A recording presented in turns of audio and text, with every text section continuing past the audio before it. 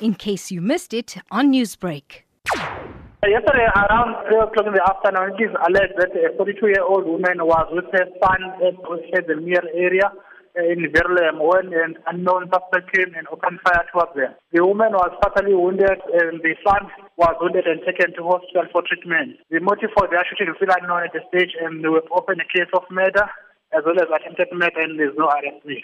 It is further alleged that the suspect, after shooting the victim, he jumped into a vehicle and they fled away.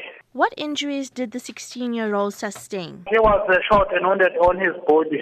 Is there any information known about the getaway car or the suspect? We know that it was a red Toyota Etios, and we are also appealing to anyone who might have information and who saw this getaway vehicle from the scene to contact the police or our transport number, which is 08-600 101. Were there any other witnesses to the shooting? This woman was just dropped off by a taxi. He had some grocery with her. That is why she wanted her son to come and assist her by sharing these parcels from the bus stop.